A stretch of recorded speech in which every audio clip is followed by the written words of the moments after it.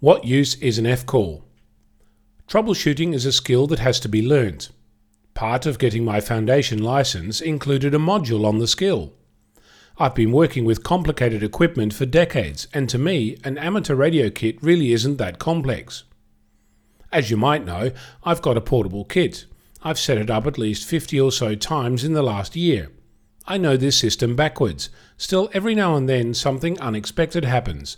Twice now my own gear has surprised me. A couple of weeks ago I went on air to join a regular net. I tuned to the appropriate frequency and made my call, but I couldn't hear anyone. I called again, still nothing. I looked at the frequency, all as expected. The voltage was fine, I could see my SWR meter working as expected. When I keyed the mic, all was normal. I looked at the clock to make sure I wasn't on the wrong time zone. I turned up the volume, still nothing. I tuned to another frequency, nothing.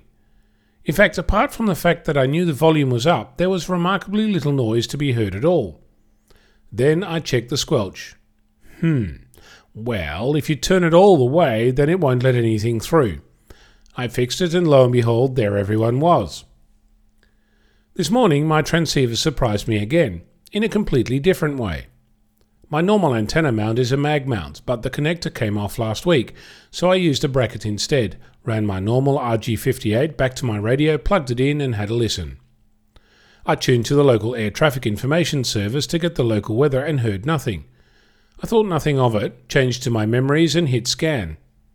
After a bit, I heard someone on the local repeater. I keyed my mic and the SWR went through the roof. That's weird. I thought about my antenna connection. I knew that the bracket end was tight. I just climbed up a ladder to make it so. But what about this end? All I'd done is plug in a BNC. What about the adapter that goes from the BNC to the N-type? Turns out it had come loose in transit.